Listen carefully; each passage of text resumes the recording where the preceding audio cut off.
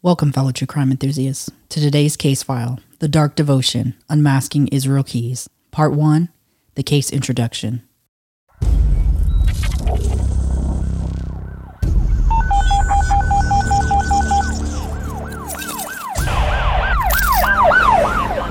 Year-old male, 211 Silver Hollow Road, between Lane Road and Cross Patch Road.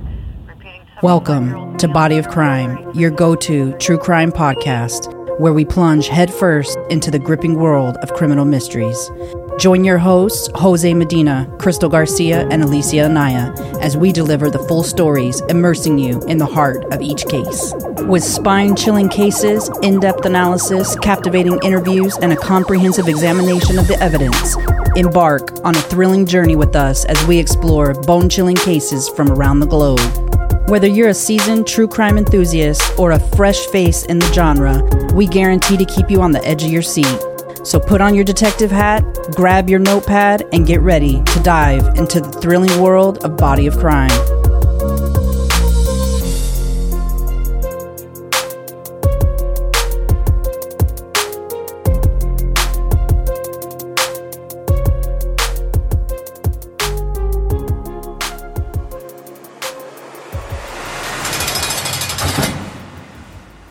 A 35-year-old man has been arrested in connection with the disappearance of an 18-year-old barista in Anchorage, Alaska 6 weeks ago.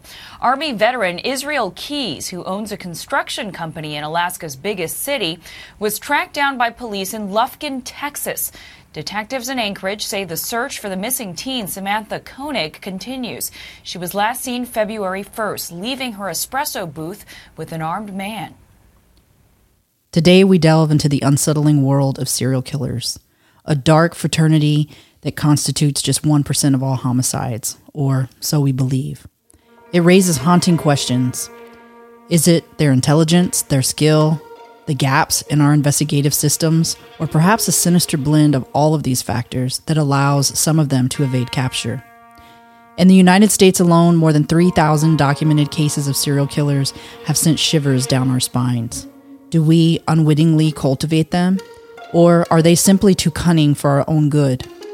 And what about other countries, like the Netherlands with a mere dozen documented cases, or England with 166, number 2 after the US? What sets these numbers in motion, and what lies beneath the surface of such a chilling contrast? In the year 2012, the nation's tranquility was shattered when law enforcement unmasked a serial killer believed to have terrorized the United States for a horrifying 14 years. His name was Israel Keys, a seemingly ordinary 34-year-old from Utah, a father, a boyfriend, and the owner of Keys Construction. But his facade crumbled when he abducted, raped, and murdered 18-year-old barista Samantha Tesla Koenig, an Alaska native from her workplace, Common Grounds, the quaint little coffee hut set innocently in a parking lot on Tudor Road in Anchorage, Alaska, just over 4 miles from the very residence of Israel Keys. Join us as we unravel the chilling story of the dark devotion, Unmasking Israel Keys.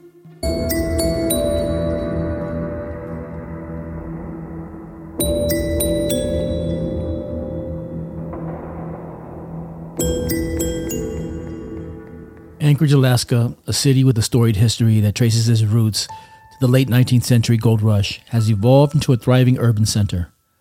It boasts the distinction of being the epicenter of the Alaska Railroad, a vital lifeline that stretches northward to Fairbanks. Today, Anchorage stands as Alaska's largest city, home to both the formidable United States Fort Richardson Army Base and Elmendorf Air Force Base, with its blend of first-class dining, luxury hotels, vibrant entertainment, enriching museums, and outdoor adventures. It's no wonder that tourists flock to this northern gem. But beneath the city's inviting exterior lies a tale of chilling events that unfolded on February 1st, 2012. That evening, in the frigid embrace of a 37-degree Anchorage, 18-year-old Samantha Koenig was not at work when her boyfriend Dwayne Tortolani showed up to pick her up from work at 8:33 p.m. The lights were out, the door was locked, and Samantha was nowhere to be found. Dwayne found the coffee shop shrouded in darkness. The perplexing situation took an ominous turn at 11:24 p.m. when Dwayne received a text from Samantha's phone accusing him of something sinister. It read, "F you, asshole. I know what you did. I'm going to spend a couple of days with my friends. Need time to think, plan, acting weird. Let my dad know." She probably meant phone, acting weird. Minutes later, at 11:53 p.m., another message arrived, simply stating, "F you." As the night wore on, it became increasingly clear that something had gone terribly wrong. Police began to piece together the horrifying truth. A mass intruder had climbed through the window of the coffee hut, threatened Samantha, extinguished the lights, and led her away at what is presumed to be gunpoint. At one point during the process, Samantha attempted to run, but the tall, athletic stranger tackled her and escorted her away with a warning that this was just a kidnap for ransom. At approximately 3 a.m., Duane noticed a figure wearing a mask rifling through Samantha's vehicle, a vehicle they both shared at their residence. The individual had returned to look for Samantha's debit and identification cards. Unfortunately, they did not connect Samantha's disappearance with the break-in. Samantha's father, James, sensed that all was not well and contacted Duncan, the owner of the Common Grounds Coffee, who was away on vacation. Duncan reviewed security footage and by 12:39 p.m., urgently reached out to the Anchorage Police Department, convinced that the footage depicted Samantha's abduction.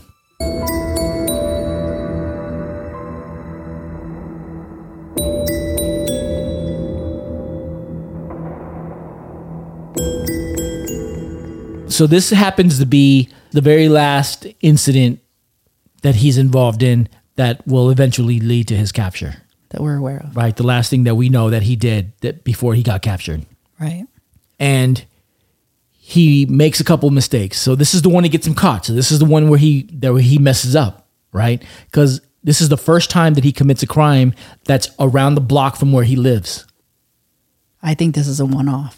I don't think this is within his normal scope of how he plots his crimes. I think you're right. Something triggered this. That was outside of the norm. Maybe she was attractive to him. He had to have been there before to know. When questioned, I understand that he said it was a crime of opportunity. It was open late. I knew she was there. Yeah, but I also know that he really liked Ted Bundy, and he liked to speak as though that was kind of like the person he looked up to, the person he felt like he was most like, because Ted Bundy is one of the few serial killers who has a pretty high IQ. He actually doesn't have the highest IQ by actually a significant margin, but even Dahmer had a higher IQ than him. But when you're talking about the links that Ted Bundy went through to conceal his crimes, he was able to blend in with everybody. He was pretty intelligent. He committed crimes in different states, knowing that states don't have a good system for communicating. They still don't, unfortunately. It is much easier to get away with something if you're going from state to state. It makes it hard to connect your crimes.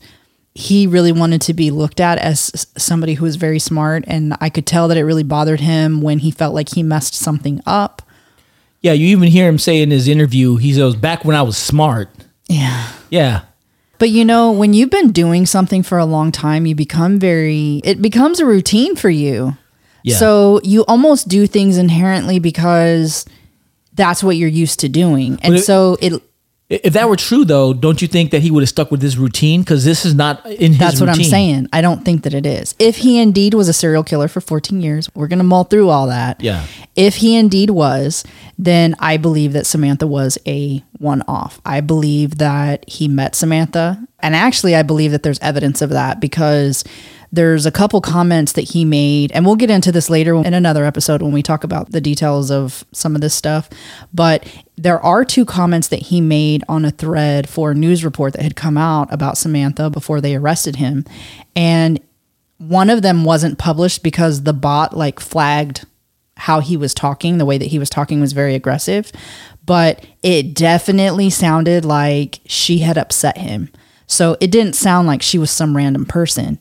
But for him to admit that she was anybody beyond a random person was admitting that he was flawed in his ability to be this best serial killer ever. Yeah. I think that's what he was kind of aiming for. And the other piece of it is that, so in terms of mistakes, in terms of serial killer mistakes, one, he chose someone who was close to home. Two, he kidnapped her and took her to his house. Yeah. To his shed, which was only feet away from where his daughter was sleeping. And left her there. And then the third mistake that he made was that he kidnapped her the day before he was getting ready to leave town to go with his family to go on a Caribbean cruise. So it wasn't the best time to commit a kidnapping when it's all said and done. So it seems like he was upset. It was an emotional act. Yeah. He did it emotionally. He kidnapped her to prove a point or, whatever the case is. And he was real sloppy about it.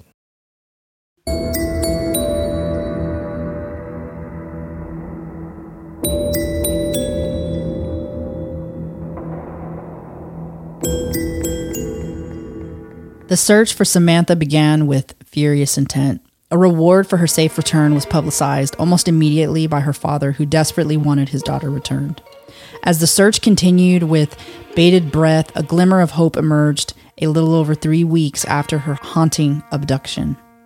On February 24th, 2012, Samantha's boyfriend received a text message from her phone. The message contained cryptic instructions. Connor Park sign under pic of Albert. Ain't she purty?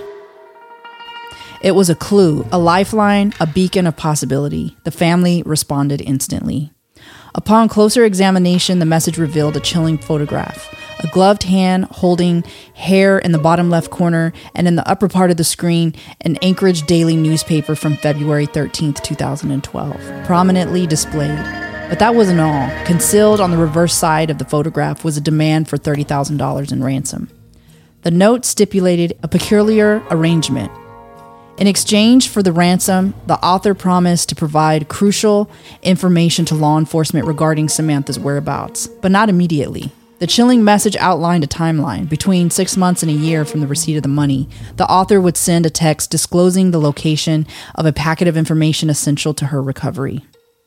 The note further complicated matters. It specified the account info which the ransom was to be deposited. However, the Anchorage Police Department harbored doubts, suspecting that the provided number was not a traditional bank account, but rather a debit card number.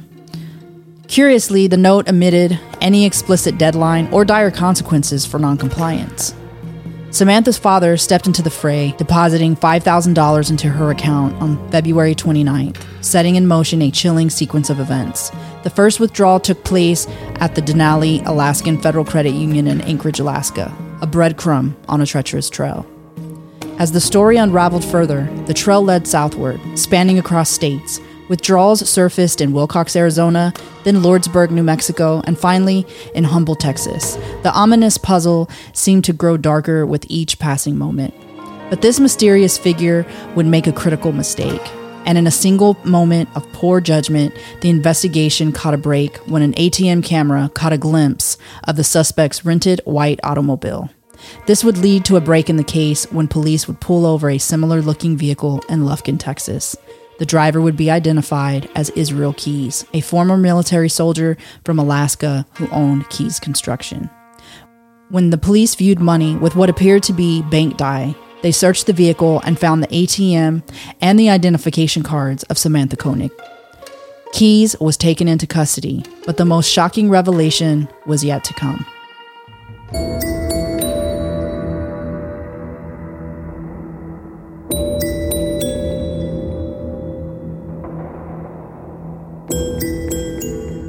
So here he goes on this rampage across the U.S., going from ATM to ATM. Where was he going? Which was also dumb. His sister was getting married in Texas, and so he was attending one of his sister's weddings, and he had come to Texas for the wedding, and so he was using the card all throughout these different states. Leaving this digital signature. From my understanding, he was wearing a disguise every time he used the ATM. Yeah, it appeared to be like a gray-looking sweater, hooded, typically with glasses, gloves, to conceal his identity. Yeah. So, and he had been getting away with it, but obviously the FBI was tracking his movement and tracking his withdrawals, and so they caught a glimpse of the rental car he was using.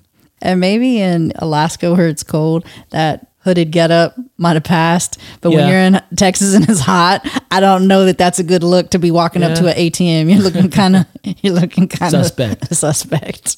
So the police see the car, they identify it as a vehicle that is similar to the one that was viewed in the video from the ATM. Obviously, they have a bolo out for the car. Right. They wait until it exceeds the speed limit by a little bit, just waiting for probable cause to stop the car. He exceeds the speed limit. He gets pulled over. And when they pull him out of the car, one of the things they see in the car is the money that looks like it's been dye packed, tinted, like it's been stained with dye pack. Right. Why is that important? Because he was robbing a bank. He was a bank robber, wasn't he? He was also a bank robber. So not only was he a rapist and a serial killer, he was also a bank robber, a home burglar, and an arson. All in the same costume. Yeah.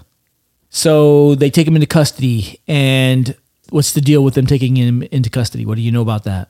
So originally what they took him into custody for, and this is kind of a play on law enforcement's part in trying to get all of their ducks in a row, but he technically was arrested for bank fraud. And the bank fraud was for utilizing Samantha Koning's cards at the various ATMs. So that was considered bank fraud. And so because of that, they were able to arrest him for that as they gathered all the other information that they needed to gather. Yeah, because they still don't have a body yet. They don't even know if she's dead. Right. So, of course, they're suspecting him in the kidnapping, obviously, but with the money as well, they're suspecting that he could quite possibly be a bank robber as well. So they're trying to tie all those things together. And so in the meantime, that's what he was arrested for. So how does that go in terms of they arrest him, they bring him in, they question him? What happens? So they put him into a federal facility in Texas where he awaited to be extradited to Alaska. So they extradited him to Alaska. They were the ones that were working Samantha's case. And so they kind of became the lead for, even though the FBI stepped in very early on, Alaska asked the FBI to step in as soon as they thought that she was abducted and could have gone across state lines. And that's an area actually where he really messed up. Yeah. Because once he used that card in another state, that automatically kind of, right. Yeah. Because already they're thinking, okay, we already saw a video that appears that she's been abducted and now her card's being used in another state. We don't have any sign right now to think that she's not alive. So by him using that card in another state, it automatically made it that he was taking her outside of state lines, or made them believe that that was a possibility. Also, by just using the card in another state, he also committed a crime across borders as well, because the card was stolen in Alaska.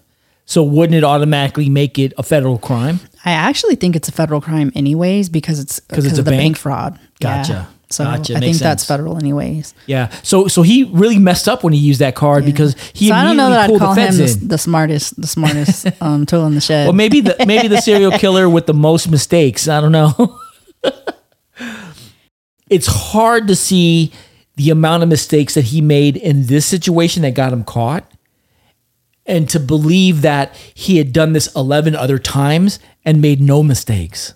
See, and I don't know. I realize that there's a reason that they came up with the number 11, and that had to do with the pictures that we'll talk about later. But I think their number's off. Okay. Whether that's more or less. And there's a lot of interesting stuff that's going to come out in this deep dive, I believe, because there's so much to this that I don't think has been looked at. Yeah. And I think that they've done a very good job of a lot of the investigative aspect of this case, but I also think that sometimes we tend to look through the same kind of narrowed lens. And honestly, sometimes we take the offenders at their word. And I think he also told a little bit of lies as well. He may have embellished the truth a little bit. I think he did some embellishment. Yeah. And hey, it got a lot of people interested in him.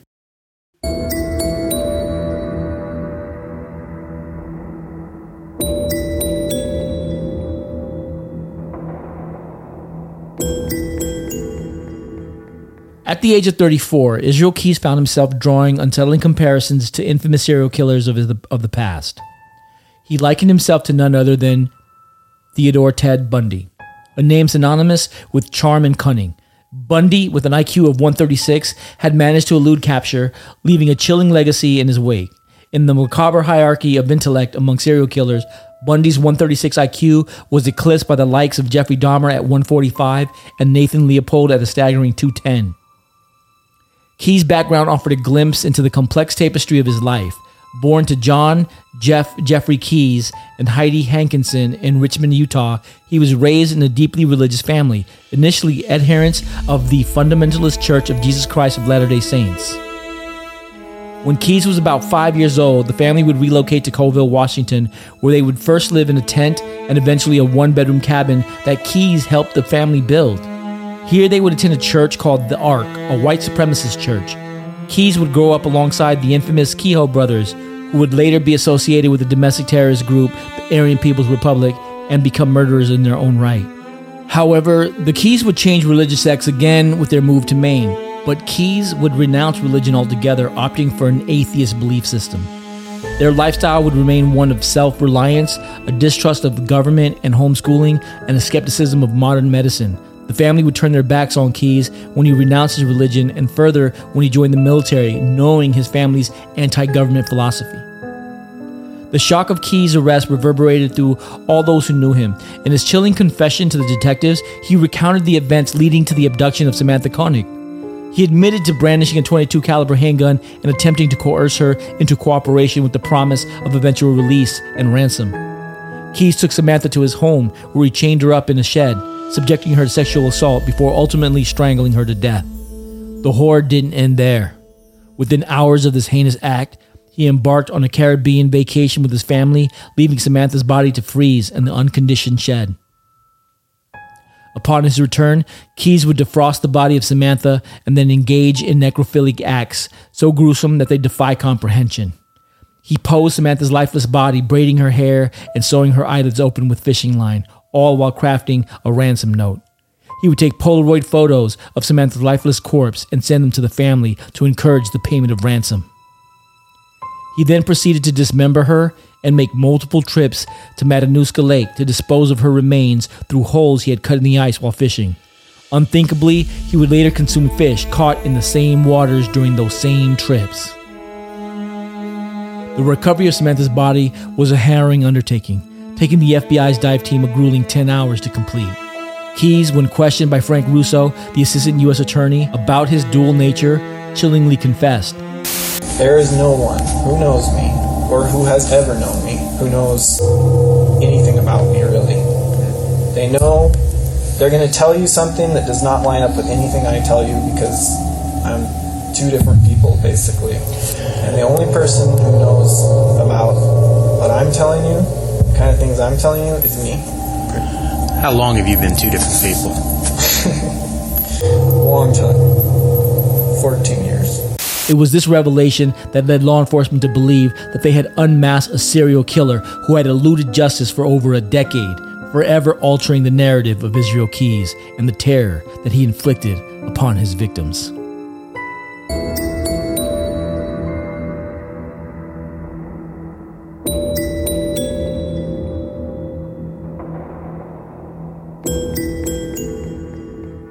This guy.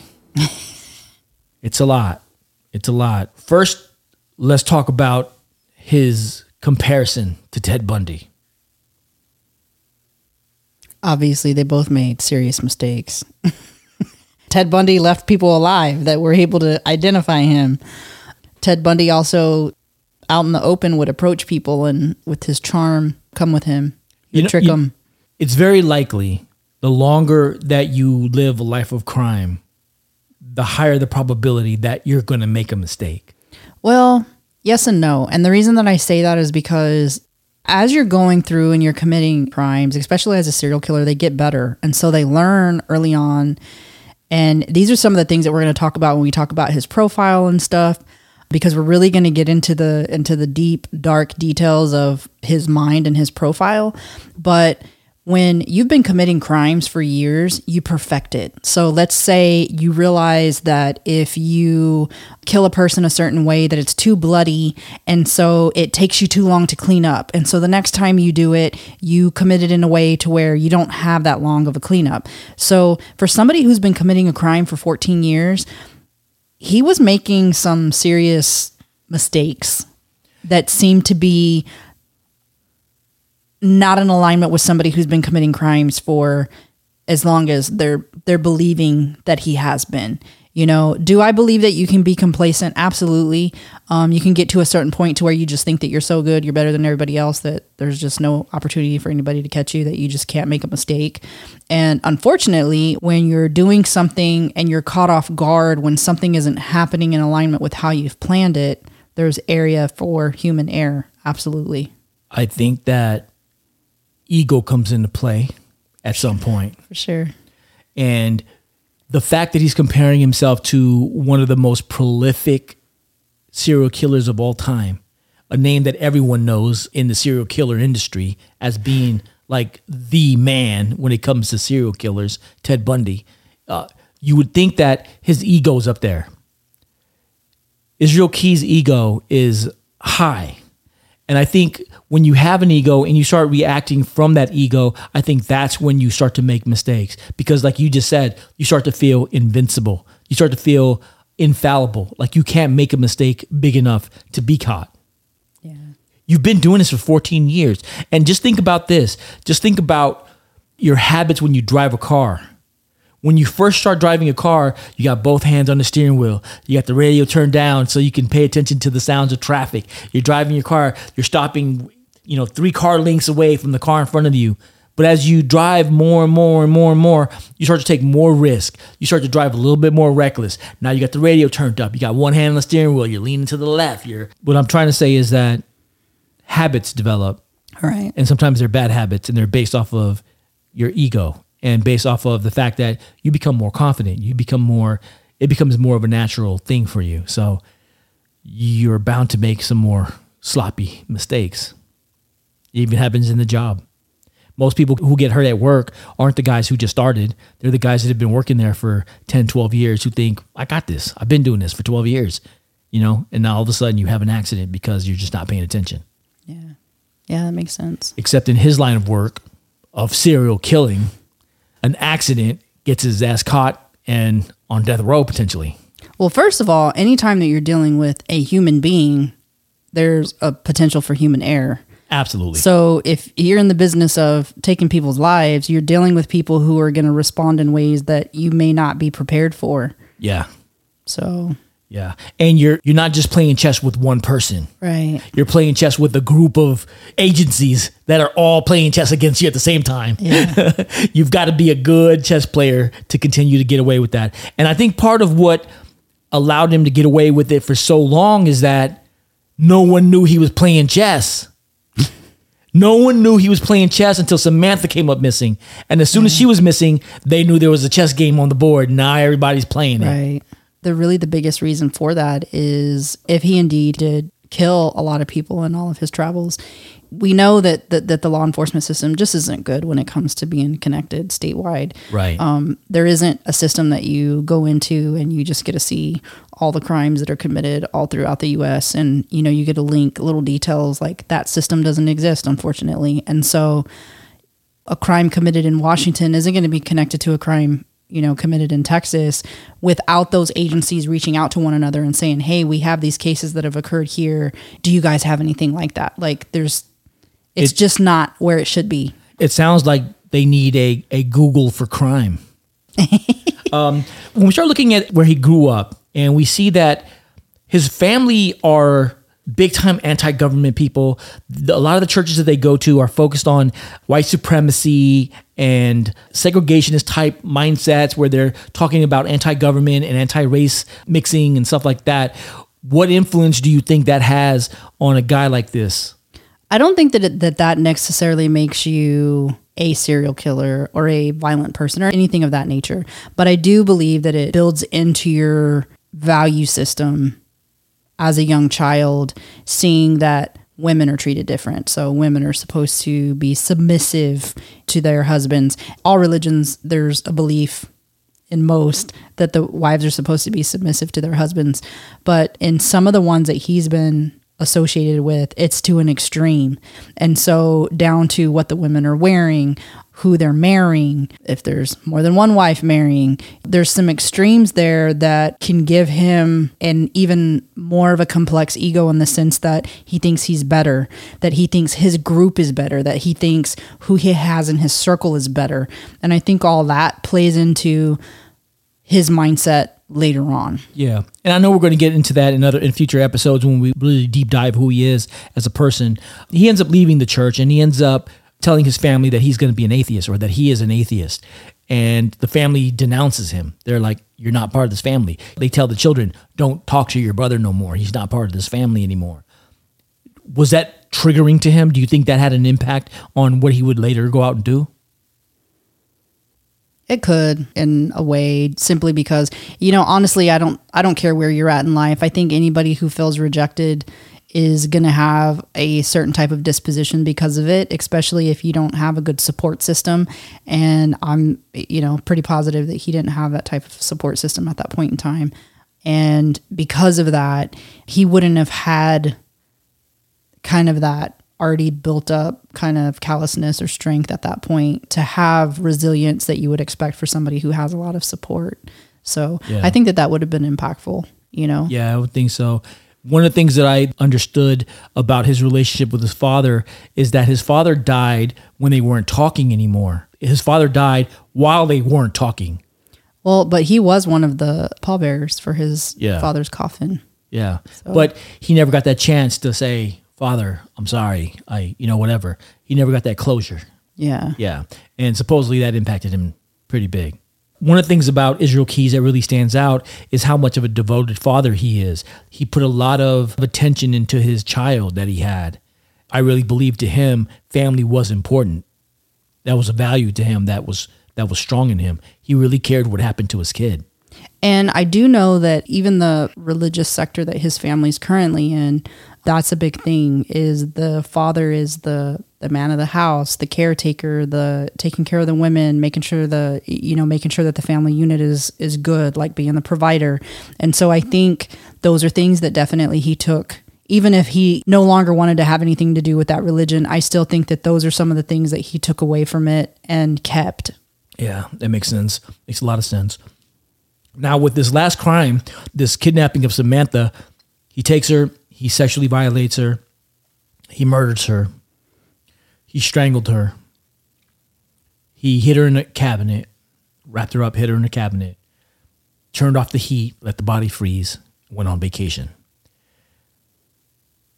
What do you think his mindset is when he comes back? I think he just was, in that amount of time, I think he was thinking some time would go by and it would be a good way to deal with her body, not dealing with it right away. He's giving them time where they've been searching for her and things kind of slowed down because it's been a few weeks. It's almost like it was playing into kind of his plan a little bit. Yeah. So. Plus, he would have had a really good alibi. He was gone. Yeah. Yeah. Because he left right away. Yeah. So. But also, when a body freezes, it's harder to tell how long the body's been dead. So, so there's some manipulation there. So yeah, but he defrosts her. He performs necrophiliac acts on the body, on the corpse. And that's actually pretty rare. Necrophilia is actually pretty rare. There are not a whole lot of serial killers who were necrophiliacs. So that's not a very common thing amongst a lot of the serial killers, believe it or not. He does things like braiding her hair, which I'm assuming he's done with his daughter. So. I know that one of the things that was on their list of things seized from the house was a hairbrush. And so my guess would be that they thought that hairbrush had been used possibly on Samantha's head. Yeah. But yeah, that's a whole nother level of, you have to think about the intimacy between the killer and the person who they're killing, who their victim is. And it's very different when you're committing different types of crimes and the amount of intimacy that you have with that person, either prior to or during or after. And so he was getting very close and very intimate and doing things that show that he wasn't just like throwing a body out, like murdering somebody and throwing the body out. Like he was doing things that are different than killing somebody and feeling bad or killing somebody and just throwing them out. So there's some layers there for him. Yeah. Tell us about the recovery of Samantha's body. So aside from what Israel Keyes ended up telling detectives before he told them anything about where he had put her body, they were already getting some tips in about him being seen there at the lake on numerous occasions. One person said that they had seen him pulled up and parked, and they said it stood out to them because of where he was pulled up at was a place where technically you shouldn't have been parking. And they said they didn't see anybody get out or get in the vehicle. It was his truck, but that it struck them as odd because it wasn't a place where you were supposed to be parked, but they thought maybe the person had like pulled up there to eat lunch or whatever. But something I thought was interesting was that there was multiple days that people saw him. So there was multiple. So like if you were creating an alibi, it's not just one day. So this actually made me think about the Peterson case, because I was thinking about how in the Scott Peterson case in California, where there was multiple people who said they saw Lacey Peterson walking on different days, or they saw a robbery taking place and they weren't sure on the day. I was thinking about that and seeing how there was multiple people who had come forward and said, we saw him out there. This is what he was doing. And in a lot of them, you can tell that they're legit. Like this wasn't somebody who just saw some random person. Like this was definitely him who they saw. But in him going out there on multiple occasions, it's almost like, well, if he murdered somebody, would he go out there multiple times? Like it's almost like he was creating his pattern kind of yeah. So I'm always here. Yeah, I always go out there. I'm always fishing. So nobody saw him on one day at one time and it was suspicious. Like he was seen multiple days. And he actually, when he told detectives where her body was, he did tell them that he took multiple trips to take her out there. Right. And you have to remember that he dismembered her. Right. So it would have been strange to show up with a trash bag full of body parts and then walk out to the ice and then start dunking things into the ice. That would have been very obvious, right? Yeah. But one of the witnesses was saying how he had seen him drilling holes, which when you ice fish, you do that. I wouldn't personally go ice fishing, but you do that when you go ice fishing. And a lot of people will actually set up tents over where they're fishing, and they'll sit in there in their tents and like relax and have music, whatever. Right. But somebody had noticed him drilling holes, and they were saying, man, like he was doing them fast. Like he was a pro. Like, most people, it takes them a little while, but he was drilling these holes super fast. Yeah. So, but you also have to remember that growing up, they lived off the land. Right. So this is not something. This is normal for him. I don't think he lived on the ice though. But I don't either. But he was a hunter. He was a person who knew how to live off the land. Right. Yeah.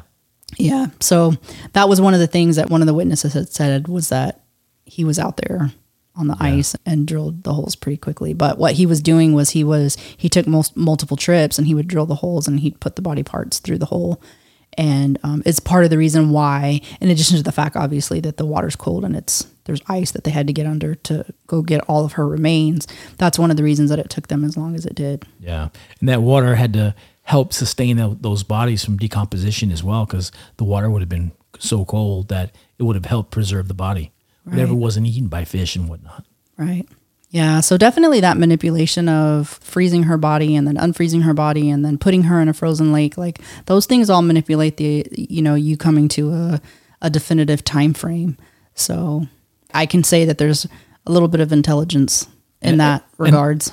And I do have some questions later that we'll talk on in terms of his thought process. And I want to know, was this really about sex for him? I don't think that it was, but we'll talk more about that in future episodes, because I think it's going to be very interesting to get into his mind.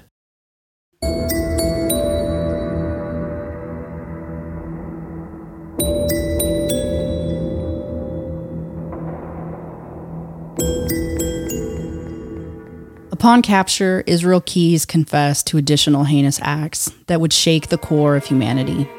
One set of victims, William, or Bill, as they called him, Currier, and Lorraine Currier, had been listed as missing persons since early June of 2011.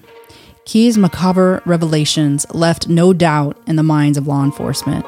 They were standing face to face with a remorseless killer. On that night, Keyes, dressed in all black and armed with a backpack, a kill kit meticulously assembled from a cache he had buried 2 years prior. With stealth and cold determination, he scoped and watched the Currier's home to ensure there were no pets and no neighbors. He ventured towards the Currier's home intent on delivering terror. Keyes initiated what he chillingly termed a blitz attack. He swiftly infiltrated their garage, ransacking their car before making his way inside the house. Once there, he confronted the unsuspecting couple in their bedroom, taking them by surprise. He ordered the Curriers to roll over onto their stomachs, where he swiftly zip-tied them. Then came the relentless questioning. Inquiries about safes and bank cards. He etched their pins into their credit cards. As dawn broke around 4 a.m., Keyes transported the terrified couple to an abandoned farmhouse off Route 15. There, he separated them.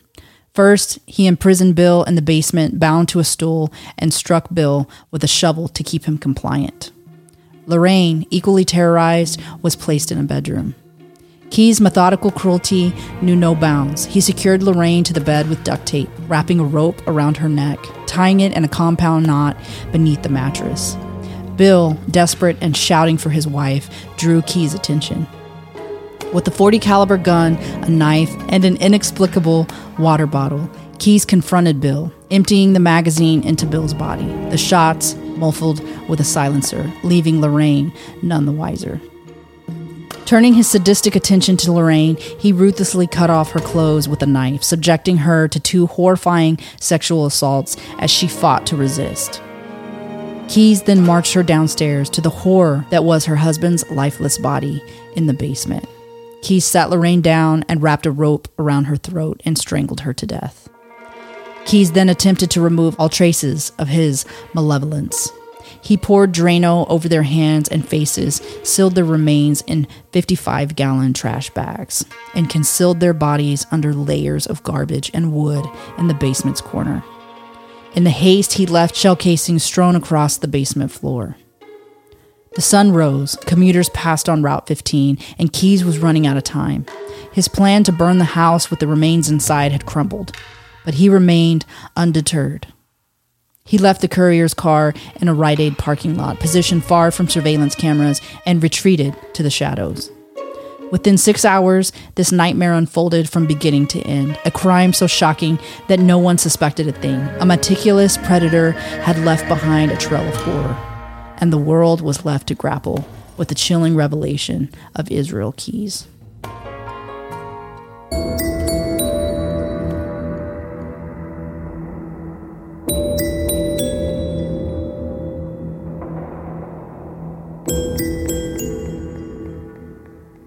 Now, what's weird is that he volunteered this information. Why? He wanted to put a narrative out there about just how incredible he was, how incredible of a killer he was. And I have a hard time believing that a lot of his story is true. You don't believe that he did this crime?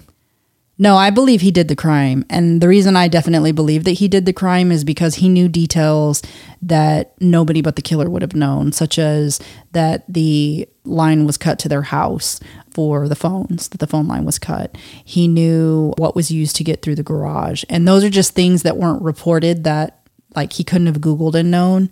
So I believe that he was indeed the person who went there and took them and killed them. As to how they were killed and this whole story, I kind of wonder about a little bit.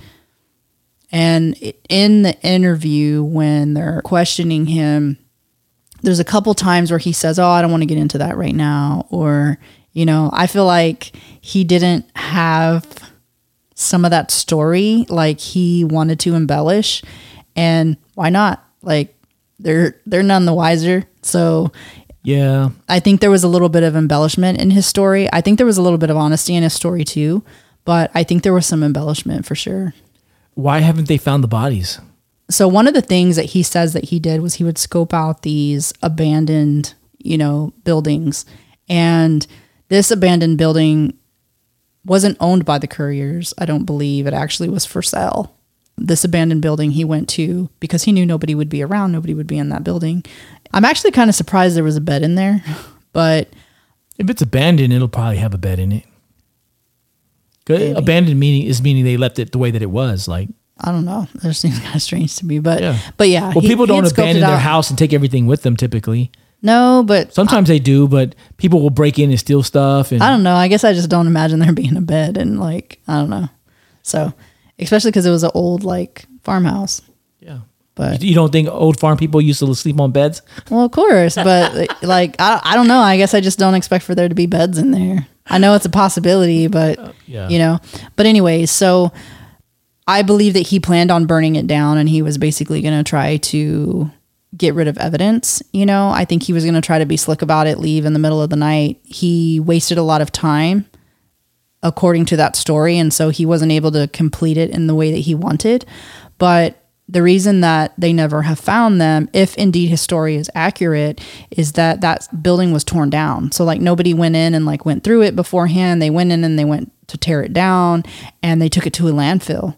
So they've tried to like dig up, I guess, in where the landfill is to see if they could find anything, and they've never found anything. So more than likely they would have used like a bulldozer, and it would have knocked the building down, and they would have like scooped it up and put it into the back of a truck. And if you were covered in trash and in a trash bag, nobody would have opened that to investigate. And then plus, once you're fully decomposed and you're just bones, like it's just super hard once you're mixed with a lot of other stuff to identify something like that. Yeah, so it's so sad. Yeah, it is. It's really sad for the family because they don't get to have the peace of knowing that they have their family member. It really sucks. What do you think about his story? Do you think that his story is embellished, or do you think that he was being like, do you think any parts of his story seemed unrealistic? Well, I'm sure whenever you're telling a story, you're always your own hero in your own story. So I'm sure there's some embellishment at some point, but I do believe that he committed the crime. I do believe that he killed those two individuals. Now, when he's telling the other stories, there are times where he's like, well, I don't really want to talk about that. And I know, to me, it could be two things. One, it could be he's full of crap and he still doesn't have a story for it yet. That could be one version of the truth. The other version could be is that he wants to maintain control and he wants to put out things at his pace and his direction, That is part of it. Yeah, he was trying to, and he wanted to make sure that he had enough to give to be able to receive what it was that he wanted to receive as well. He also knew that every little piece of information was something he could barter with. Right. And so he wants to barter for the best position that he can. He's not going to just put everything out. You know what I'm saying? So, yeah. We know that eventually he commits suicide. Why do you think he committed suicide before putting all the beans on the table? Control. I honestly think it's totally control. He realized that it was checkmate for him, and he realized that he had no control. And he was too much of a sucker to sit in prison.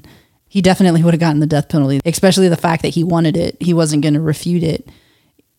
He would have gotten the death penalty. Anybody who's ever done any research on serial killers knows that serial killers have a hard time when they go to prison because they lose control. And it's also one of the reasons why a lot of serial killers tend to open up a little bit more when they're in prison about wanting to help solve crimes or wanting to, they tend to like speak out a little bit more, be a little bit more open. They still try to maintain control, don't get me wrong, but they tend to be more open because now they're not in a high position of control. Yeah, they're not in a dominant position. So I think for him, honestly, it really had to do with control, and it had to do with not wanting to be in a position of inferiority. And that was just so important to him. His crimes were cowardly, so he wasn't going to be well received in prison. Yeah, he's going to be low tier prisoner in prison. Yeah. And a lot of the ways that he responded, we'll talk more in depth about this in our episode about his profile, but if you pay attention to the way that he's speaking in his interviews that the FBI has released, because they've released a number of interviews that you can look at that are, well, you get to observe everything, and you can see his demeanor, and you can hear the way he talks. You can hear the questions he chooses to answer and doesn't answer. And those things are all very telling. It's very telling, even his positioning in the chair, in whether or not he's trying to create space or make space. It's very telling in how he responds when they're in the room or out of the room. One of the mistakes I think they made with him is they had too many people in the room for the interviews, truthfully. Yeah, they empowered him. Yeah, it can come off in a couple different ways. One, it can make them less likely to speak. And then two, it can also, make them feel like you need 6 people in the room, And I know what it is. They all wanted to be in there, Yeah. It's intriguing, but sit in another room. God dang it. Yeah, it's not every day that you catch a serial killer. But when you do, you definitely want to be in the room. But guess what? He ain't been convicted. And they have never found any other bodies. They've only found one body. Yeah, it's true. So true. what kind of one body serial killer is he? That's all I got to say. He's so smart, and he's like the most incredible, intelligent serial killer of modern times. Guys, he's got one body count. One confirmed body count. Yeah. One confirmed.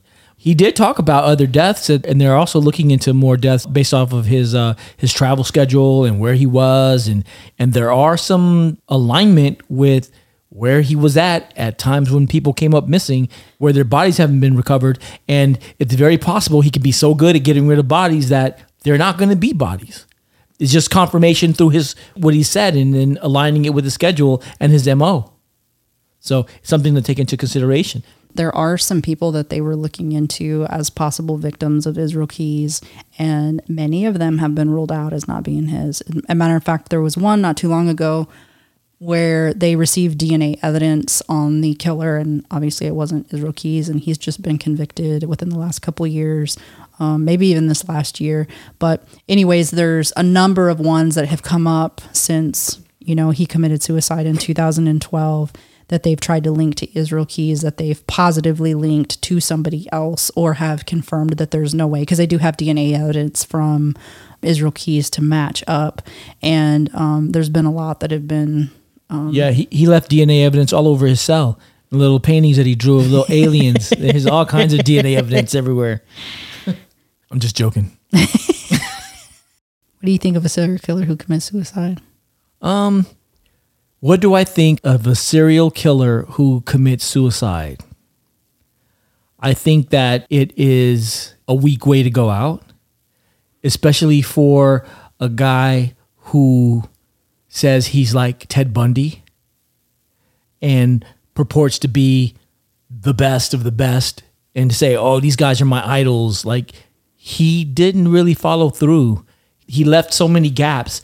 To me, what would have made him an amazing serial killer is if he would have sat down and been like, here's all the details for all my killings. Here's where all the bodies are. My body count is more than, I'm more prolific. I'm better. And to have that in support of his claim. Right now, it's just an empty claim. I feel a little unsatisfied. Maybe that's what he wanted to leave everybody with. Maybe. Unsatisfaction. Yeah, that level of control. He just screwed us all. Like, we don't know. Was he the most prolific serial killer of our day and age? I don't know. Obviously, the best serial killer of our day and age is the one that hasn't been caught.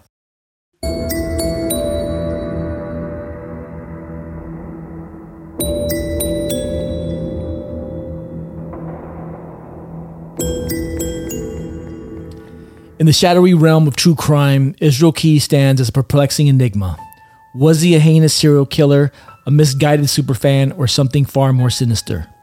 His chilling confessions and meticulous planning suggest a calculated predator, leaving us with haunting questions about the true scope of his crimes.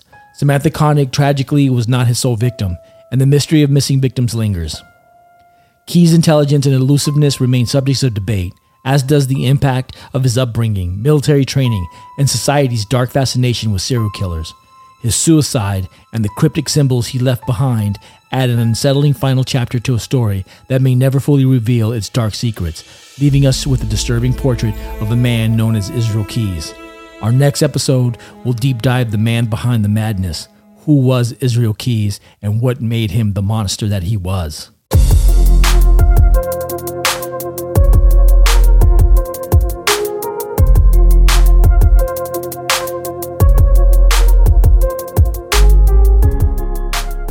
And that's a wrap on today's investigation, fellow detectives. If you found this episode both enlightening and captivating, then please subscribe to our podcast show and our Patreon. Leave a review and hit that like button. Share our podcast with others and engage with us on our website and social media platforms. You can find us on all major podcast platforms as well as our website at www.bodyofcrimepodcast.com, where you can access all of our episodes and bonus content, including valuable resources. By expanding our community, we believe we can make a greater impact in our pursuit of truth and in shedding light on crucial cases. If there's a case that you'd like for us to cover or a personal story you'd like to share, please don't hesitate to contact us through our website. We always welcome your feedback and suggestions. Until next time, stay sharp, and thank you for tuning in to the Body of Crime podcast. Bye.